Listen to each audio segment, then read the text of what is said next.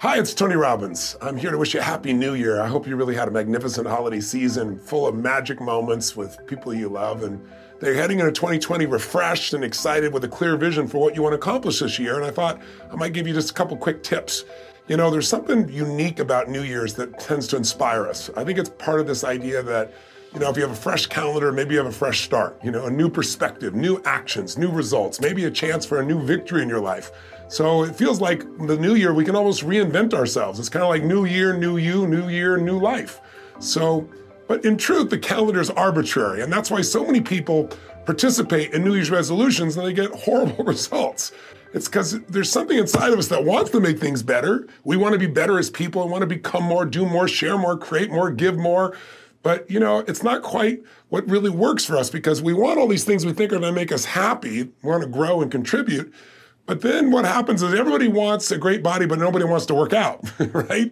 You know, what you got to understand is that progress equals happiness. If you know what you want and you can make consistent progress, you're going to get there. You're going to get to where you really want to be, where that sense of passion and aliveness, the results you want really do occur. Have a resolution, yes, but make it a real resolution. It's a result you're committed to that excites you. Step one, remember, a compelling vision. What do you truly want? What excites you? It needs to be specific and measurable, and most importantly, it's got to get your energy going.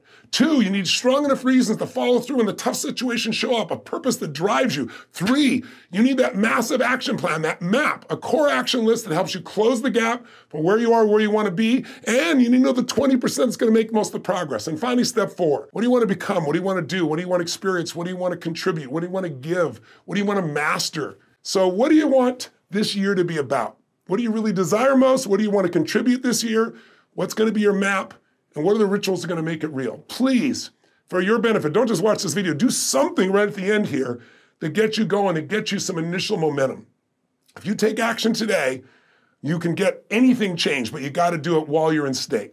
And by the way, I'm here to help. We've got all kinds of resources. I'm sure you know, seminars, our RPM systems, so many proven systems that I've used in my own life to create these lasting changes.